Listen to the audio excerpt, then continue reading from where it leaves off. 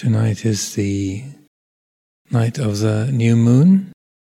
Also, as I understand it, this is the time of Chinese New Year. It's quite a contrast to the Western New Year, when we had New Year's Eve, December 31st, here in the temple. It was filled to bursting. This is the local convention of December 31st. January 1st is a major social turning point, significant turning point in the year. And in this particular region of the planet, the Chinese New Year doesn't have so much significance.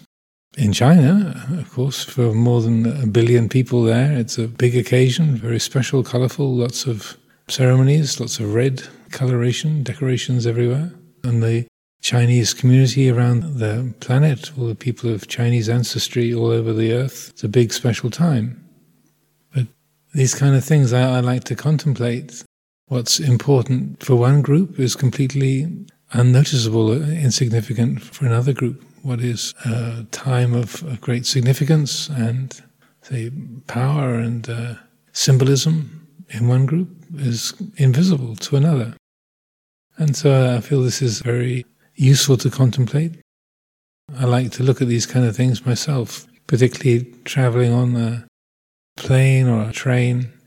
There's the same kind of sense of, I have no idea who these people are. Traveling on a train down to London or going on the London Underground, I have no idea who these people are, what their names are, what work they do, where they're going, all the important things in their lives. Flying on a plane, say, back from Thailand at the end of the year, don't have a clue as to who you're sharing this space with, what their names are, where they come from, what's important to them. Of course, we share a common humanity. We're all breathing and living in the human world. We have bodies and minds. Obviously, we have those things in common. But the day-to-day things that are important to us, our work, our relationships, where we live, it's unknown. It's out of reach, out of the scope of knowledge. I find that's a very skillful way of keeping a perspective on the things that seem so important, so significant, so real in our own lives, here at Amravati or visiting here, or those who come to help for the winter retreat, and whether we're a monastic or a layperson living here, we can get so taken up with the importances of our particular story, our background, our duties, our relationships, the people that we get along with, the people we don't get along with. The progress of things in our world can seem so solid and so real. And when we have these kind of occasions to step outside of that, get a bit of a perspective on it, is to see, well, it's so important to me, but it's completely insignificant or unknown to the other people who come on site, like the people who are working on the new buildings, the animals that live here, the squirrels and the blackbirds and magpies. The creatures that we share this space with, they have no clue about the washing up rota. They don't know who chant the recitation of the precept on the next moon day. It's nothing in their scope. It doesn't have any meaning. There's no traction there. I feel this is really useful to contemplate, especially when we're feeling something as very large, very significant, to say, well, from the point of view of the person passing by on St. Margaret's Lane, or the fellow driving the JCB, digging the trenches on the building site. From the point of view of the magpies and the squirrels and the pigeons, how does this big concern, this big issue, this big excitement, or this big problem of mine, how does it look? What sort of shape does it have? And in that moment, then things are seen from a different perspective. I enjoy that. I find a great spaciousness that comes from that, and stepping outside the usual sphere of reference, the points of reference that we have. They look at our life from somebody else's point of view, another being, another person, another creature's point of view. There's this shift in the heart that recognizes, oh yes, of course, what's big for me is invisible or very small for another being. Aha, look at that. So in that moment, things are a bit more balanced, I would say. Things fall into a much more skillful perspective. New Year ceremonies, New Year traditions across different cultures, whether it's Chinese New Year or the Western New Year, or the ceremonies and traditions, customs around New Year, is a lot to do with beginning again, having a fresh start, having a new beginning. So that the year of the rabbit, I believe, is just beginning right now. So that the previous year is behind, and then now the new one begins. On the Western New Year of January the 1st, is customary for people to make New Year's resolutions, so to have a new beginning. It's determined to have a dry January, give up alcohol for January, very admirable. Could include the other 11 months as well, if possible. Or also just for so many people, 300 or 400 people coming to visit Amravati on New Year's Day, coming to receive blessings and to have a blessing cord tied on the wrist and to begin the new year in as wholesome a way as possible, a fresh start, coming to the temple on the first day of the year, establishing the faith and commitment, the recollection of the triple gem, to begin again, to have a fresh start. So as a human community, we have many and various ways that we go about this, because we recognize, not just within the Buddhist sphere, but all around the world, in many different cultures, I would say, there's a recognition that we get stuck. We get stuck in patterns of thinking, we get stuck in unhelpful attitudes, in beliefs and concerns and obsessions that are obstructive, burdensome, stressful. And so a new year and change like this is a way of having a new beginning, because it's so easy for us just to be carrying on in the same customary modes with our habits, our beliefs, our attitudes, the way we judge ourselves, the way we judge the world around us, the way we judge the people near us in our family or people that we work with, people that we live with. To shake that up, to break out of those old habits, to change the perspective. We take the opportunity of a new year, a new beginning, to refresh those attitudes, to dismantle the things that are unskillful, unhelpful, and to reshape, to set new intentions in place. Like as we recite in the 10 subjects for frequent recollection by one who has gone forth, I will strive to abandon my former habits. It's like setting an intention. Yeah, many former habits are not liberating, they're not helpful. They're based on laziness or fear or restlessness or a sense desire, aversion, selfishness. So those former habits, they're recognized as being destructive, and it's also recognized they can be let go of. We don't have to be that way. I should strive to abandon my former habits. It's rather like taking down the old buildings. Metasom has gone, and Lotus House has gone, the Sala has gone, and the library, but the Bodhi House, the garages, striving to abandon our former habitations, not just habits, our dwelling places, to abandon our former dwelling places, to replace them with more skillful, more beneficial, more suitable living spaces. But it's also good to recognize in letting go of our former habits, those deeply entrenched beliefs and attitudes and fears and hopes and judgments, our opinions, that just like with taking down the building, there's a demolition process. It can be done skillfully and carefully, or it can be done recklessly and with a lot of damage and waste along the way. Taking down the old buildings, I think, is a good example.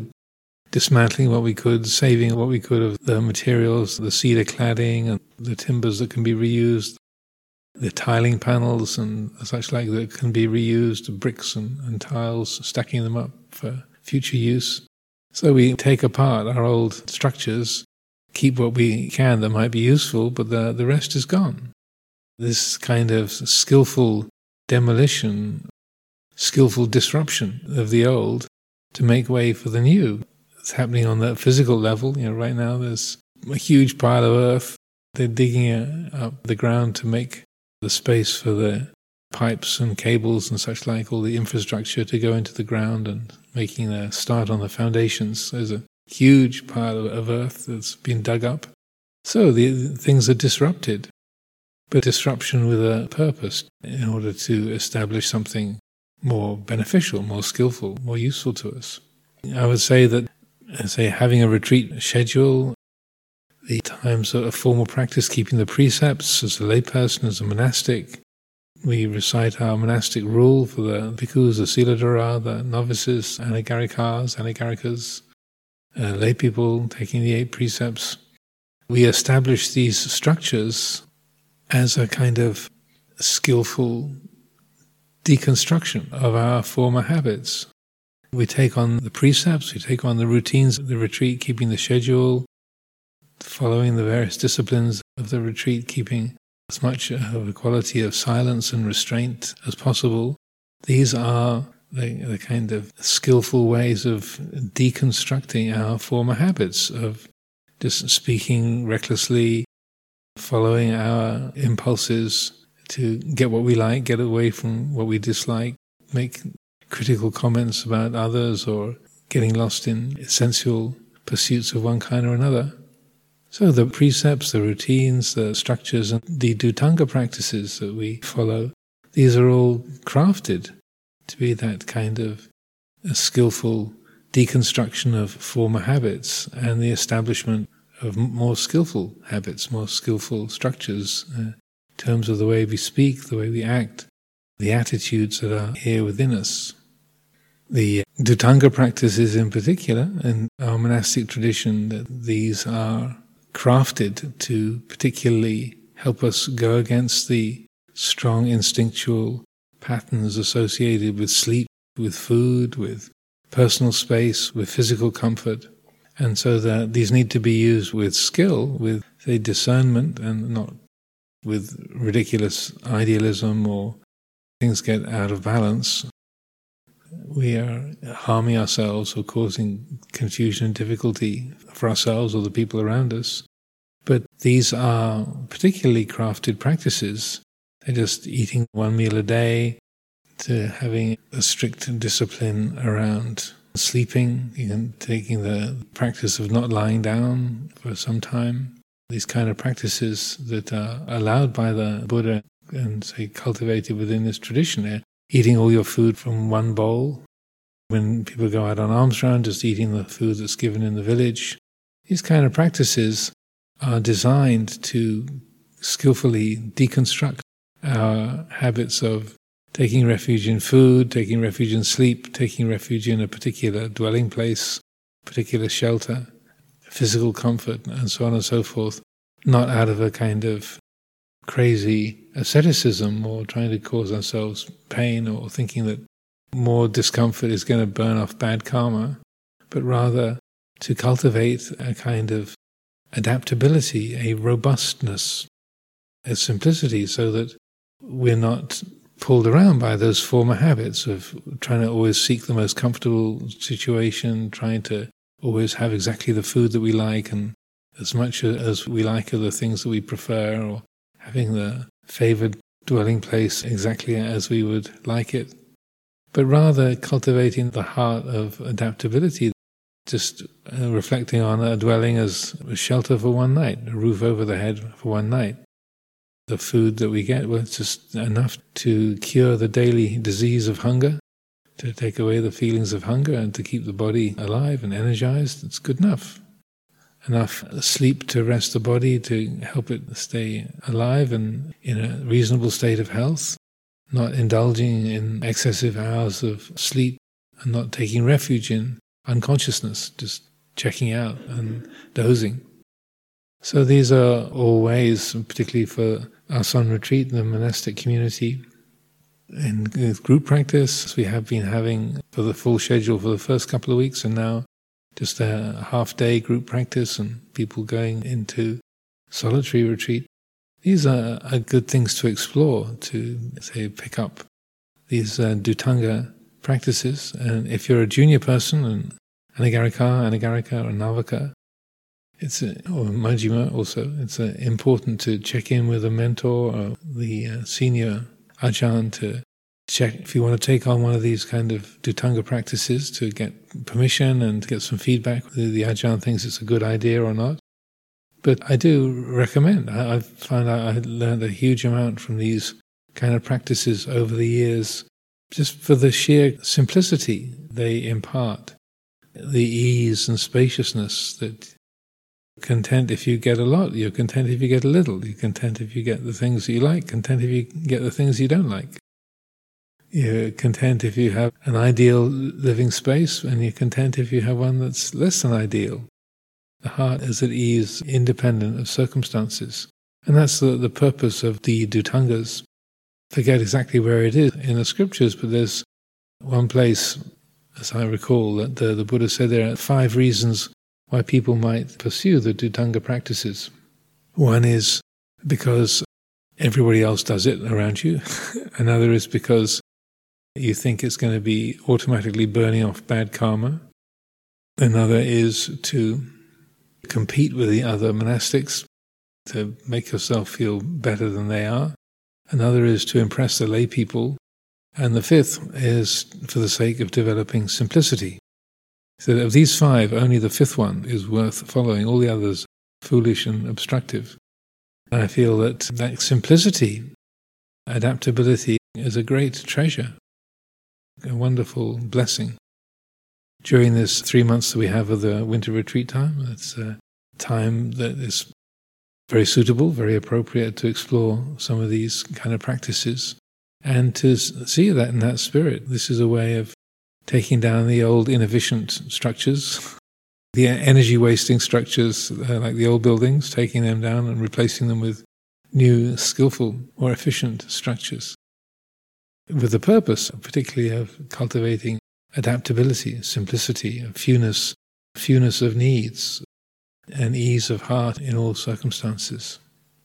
Also this time, middle of January, has been a big gathering for our communities at the main monastery, Wat Pah Pong, in northeast Thailand and around the world, to recollect our great teacher, Luang Por Chah, and his life, his legacy of Dhamma practice and the standards of Dhamma Vinaya that he established, the communities that have grown up under his guidance around the world.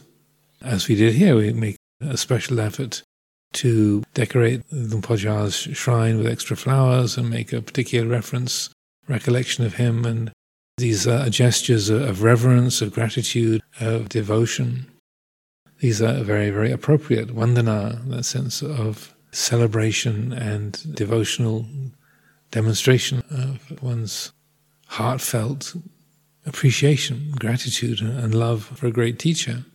One of the things that I always like to reflect on is the best way to honor a teacher, along with candles and flowers and incense and material offerings, as anybody who's been a teacher, whether a Dhamma teacher or a school teacher or a university teacher, the way that you please the teacher most fully is to follow the teacher's instruction, to use the teacher as an example and to follow the guidance that they give, the way that's most pleasing. And that's what the Buddha said to Ananda just at the time of the Parinibbana, a very well-known story, how the Buddha was lying down under the sala trees, burst into bloom out of season, and the Mandarava blossoms, the celestial flowers, were raining down from the sky, and could hear the sound of the Gandharvas, the celestial musicians playing in the air, and incredible, extraordinary scene with the light of the full moon coming through the forest. Ananda says, it's amazing, it's incredible, the sala trees are burst into bloom out of season, and the Mandarava flowers are raining down from the sky, and the air is filled with this beautiful music and extraordinary fragrance of these offerings. And all these people and devas and brahmas have all gathered around. This is amazing, this is incredible. Never before has the Tathagata been so revered, so honored, so worshipped in such a comprehensive and glorious, beautiful way. And then the Buddha says, indeed, Ananda, never before has the Tathagata been so revered, so honored, so respected, worshipped in this way. But if you really want to respect and honor and revere the Tathagata, then the best way of doing that is to practice the Eightfold Path. So even his life force is ebbing away in the human realm, the Buddha was able to give this wonderful teaching that this is the best way of expressing devotion and reverence and gratitude for the teacher, is to follow the teacher's advice. So I feel in that spirit that it's important for us to reflect upon that and to consider the great gratitude. I was very, very touched in Ajahn Vimala's Dhamma talk, his contacts with Luang Por Chah. I think there was a few tears were shed along the way during the talk with how potent and impactful the teachings of Luang Por Chah have been for him. With that great sincerity and gratitude in the heart, then what do we do with that? What does that encourage? What does that inspire? So along with the material gestures of respect and appreciation, then ideally what that love, that gratitude does, it ignites a sense of practice to really make use of each day, each moment, to not let the days and nights pass idly. As the Buddha said many times, there are these roots of trees, there are these empty huts. Meditate and do not be neglectful. Later you regret it. And I say that as much for myself as for everybody else. It's an encouragement for me too. It's also just having the daily readings. Luang Por Chah's teachings as translated by Paul Breiter has been very lovely to do, and Paul's translations, very faithful. I think they're very, very accurately representing Luang Por Chah's words and the flow of ideas and associations without a lot of editing, just very straightforward translation of Luang Por's words, and getting a feel for Luang Por Chah's style of expression and the different examples he uses. One of the ones that came to mind, or came up the other day, and it comes to mind now, is when he's talking about recognizing that this is a broken glass. He would hold up a water glass like that and say, "This is a broken glass. If you can see that this is already broken, then when the day comes and the elements separate, then you won't be surprised or disappointed. You're just recognizing that's what it was on its way to do anyhow, so nothing has been lost. We're not diminished by that. That if you think this is a glass and it's always supposed to be a glass, when it breaks, when the elements separate, then your heart will feel disappointment and a sense of loss and sadness." We got news from Yom Somjit, one of the long-standing lay supporters here. She asked if she could organize a free food stall. This is one of the things that many of the branch monasteries do on these festival days at Wat Pah Pong for Luang Por Chah's memorial. And this is the first time they've been able to do it since COVID, so the first time in 3 years. Usually about 40 or 50 or so different branch monasteries, they'll set up a free food stall outside of Wat Pah Pong, and anybody who is coming to the festival, anyone from around, can come along and receive offerings of, mostly of food, but all kinds of other things as well. So Somjit asked could she set up an Amravati stall, and so that was established by her and a number of friends. She was very diligent, very active, and producing some very English items, tea cakes with little Union Jacks in to mark the stall as well as the Amravati logo, little tea cakes and offerings of fish and chips as well, and stacked up in little kind of tea caddies or biscuit caddies that you get in classy tea rooms. Very, very beautifully done. Also teddy bears of various different sizes to give away to the children. Apparently the queue for the teddy bears was longer than the tea cakes and the other offerings. But very, very abundant and generous offerings, all just to be given away. Nothing is sold at all. So amongst the things that they prepared to give away to people, Somjit had organized these mugs, these tea mugs, with it written in Thai and in English on the side, "This cup is already broken." Lots of these cups with these words written on them. And a few of them actually got broken in transit. They were being delivered, the handles got broken off or they got chipped. And then her little account of setting up the stall and giving all these things to everybody, she said the ones with the broken handles were the most popular. People really wanted to have the cups that were broken, as well as potentially broken. In terms of these kind of teachings, then we can hear this and it can be inspiring to say, oh yeah, that's a great reflection, this cup is already broken.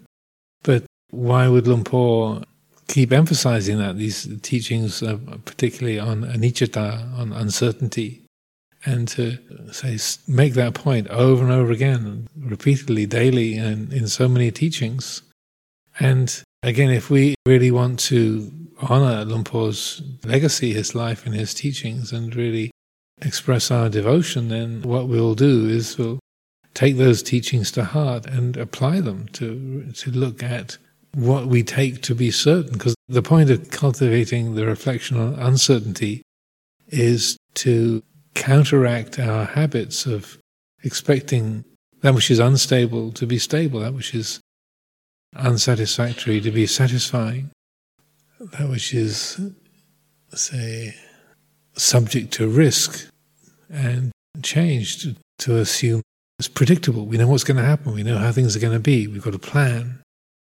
So we cultivate the insight, the reflection on uncertainty, to let go of our delusions about what we take to be certain, like this body or our mental functions or our eyes, our ears, our nose, our mobility, our dwelling places, our relationships, our possessions, all these things that we unconsciously assume to be stable and real and permanent. We recollect, enliven that recognition of this is uncertain. If you look for certainty in that which is uncertain, you must suffer. If you look for security in that which is insecure, then we have to suffer, we have to be disappointed. It's necessarily going to be that way. But the point of, and the effect of genuinely taking these teachings on uncertainty to heart, again, they lead to a great quality of simplicity, and they help the mind to recognize that which is genuinely certain, that which is Nietzsche, or that which is maybe not Nietzsche as in a thing that was formed in time that's going to last forever, but that which is the akaliko Dhamma, the timeless Dhamma, the Paccuppanna Dhamma, the here and now reality, that by clearing away the habits of attachment to what is uncertain and looking for certainty in the things that are uncertain, by letting go of all of that, then that sort of clears the space for the heart to awaken to what is certain, what is dependable, what is genuine, which is the three refuges, the triple gem, Buddha, Dhamma, Sangha. We let go of the false refuges in order to clarify and awaken to the genuine refuge. That's how it works, the purpose of it. Because we keep looking for certainty in that which is uncertain. We keep buying into the false refuges and then being disappointed and upset and feeling let down. They never could provide that quality of security, certainty, fullness, and stability. They never were capable of that, so we kept looking in the wrong place. In this development of the anicca sanya, remembering this cup is already broken, this body is already broken, these eyes, these ears, this brain, these buildings are already broken. Cultivating that recollection, then we're attuning the heart to the timeless reality, the akaliko Dhamma, as we chant the qualities of the Dhamma, sanditiko, akaliko, ehipassiko, upanayiko, pachatang, veditabo, vinyuhi. Apparent here and now, sanditiko, akaliko, timeless, ehipassiko, encouraging investigation, upanayiko, leading inward, pachatang, veditabo, vinyuhi, to be realized by each wise person for themselves. So that contemplation of anicca helps the heart to awaken to that which is Nietzsche, that which is timeless, that which is outside of time, the Dhamma itself. This is why another of Luang Por Chah's wonderful, very simple, clear, direct teachings that I was quoted a few days ago, I think in one of the morning reflections, that a samana, nakpatipat, one who practices Dhamma, has no future. A samana has no future. Technically, a samana usually refers to a renunciate, so a nun or a monk or a monastic of some kind. But I'd say in this respect, I would understand how Luang Por Chah was using it. The other day I was looking at one of the verses of the Dhammapada, verse 142. It says, the Buddha points out that Even if somebody is wearing elaborate clothing, even if they're decked with colorful clothing and jewelry, and even if they are a layperson with elaborate clothing, if they are one who is calm, one who is inclined towards wisdom, one who is collected, composed, one who is non-violent, then they are a true samana, a true brahmana, a true bhikkhu. Regardless of whether they're female or male or a layperson or monastic, if those qualities are there, then whether you're wearing fancy clothes or you're wearing robes and a shaved head, then one is a genuine samana, a genuine brahmana, one who's pure of heart. That reflection, a samana, a religious aspirant or one who is committed to Dhamma practice, has no future. To the worldly mind, that can be quite intimidating, like, eek, but I want to have a future. If I have no future, I'll lose everything. But what it's pointing to is that dimension of the heart, of the citta, which is unborn, undying, that quality of the citta, which is unborn, unoriginated, uncreated, unformed. The citta, the fundamental nature of the citta, of the heart, is Dhamma itself. So when we take a reflection like that, a samana has no future, it's helping the heart to awaken to its own nature. That's the purpose of reflection like that, so that the heart is encouraged to recognize, to awaken to that quality of its own being. There is that aspect of the citta which is timeless, unborn, undying, ajatang, unborn, amata, deathless. The Amaravati, the deathless realm, is referring exactly to that quality of your own heart, our own hearts. It's not somewhere else. It's not some other kind of far-off place or special experience somewhere, or you get from someone else, somewhere else. But it's an attribute of this very heart. That's the deathless realm is an aspect of your own being.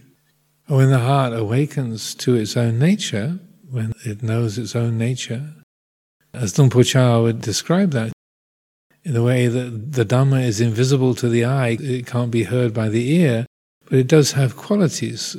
One of the ways that Lumpur Cha defined the Dhamma and the realization of Dhamma is those qualities of radiance, of purity and peacefulness that are known when the heart is free of greed, hatred and delusion.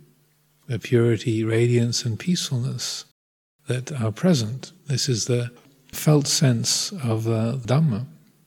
There's brightness, peacefulness, quality of purity.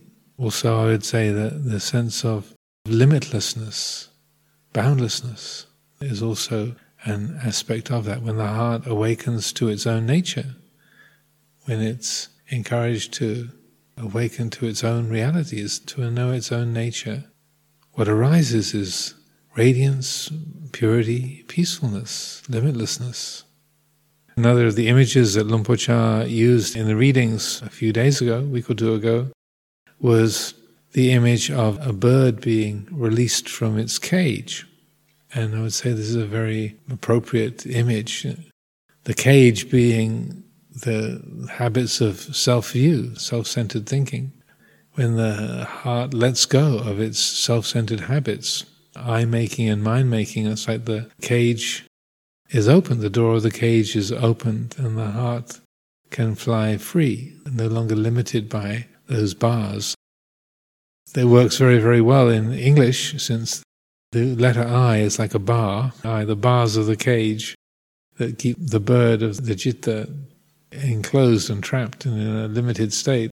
All that I-making and mind-making. When there's a break in the I-making, when the door opens, then the heart can know its own limitlessness. The citta can know that quality of boundlessness, ananta, limitlessness, infinitude. In that respect, I think it's helpful when we take the term, the saying of the Buddha, again in the Dhammapada, it appears in other places, He says the doors to the deathless are open. Let those who hear demonstrate their faith or act upon their faith. And as most people here will know, Luang Por Sumedho very often begins his Dhamma talks with that exact verse. Aparuta te sangamatasa davara ye sotawanto pamanchantu sadhang. The doors to the deathless are open. Let those who hear act upon their faith. Again, maybe it appears in different people's imaginations in different ways, but sometimes the idea or the image of the doors to the deathless, it's like the deathless being sort of presented as a kind of special place or a special palace or a heavenly realm with a gate that you sort of get into. Saying the doors to the deathless are open, so you're being allowed access to this special spiritual, a kind of a palace or a special heaven. But one of the things that occurs to me is that it's also, and maybe it has already taken shape in your minds in this way, but to think of the doors to the deathless being open as that, based upon that same image of being stuck in a cage, the doors to the deathless are open is like the heart was trapped in a cage, and now the doors to the deathless are open, and the deathless is represented by that infinite space into which the bird can fly, the heart can abide in that limitless spaciousness. Also reminds me of, maybe it might be considered related or not so related, but one of the verses of Rumi, the great Sufi poet, and this is probably a very poor translation. One of them that comes to mind in this respect is where he says something along the lines of, "For years I lived on the lip of insanity, desperate to find answers, knocking on the door, desperate to find answers. It opened. I found I'd been knocking from the inside." In that image of like knocking on the door, I need answers, tell me the truth, but never getting an answer. Finally the door opens, and then finally, I was inside the truth all the time. The answers were always here. So maybe I'll finish there for this evening, offer these thoughts for consideration.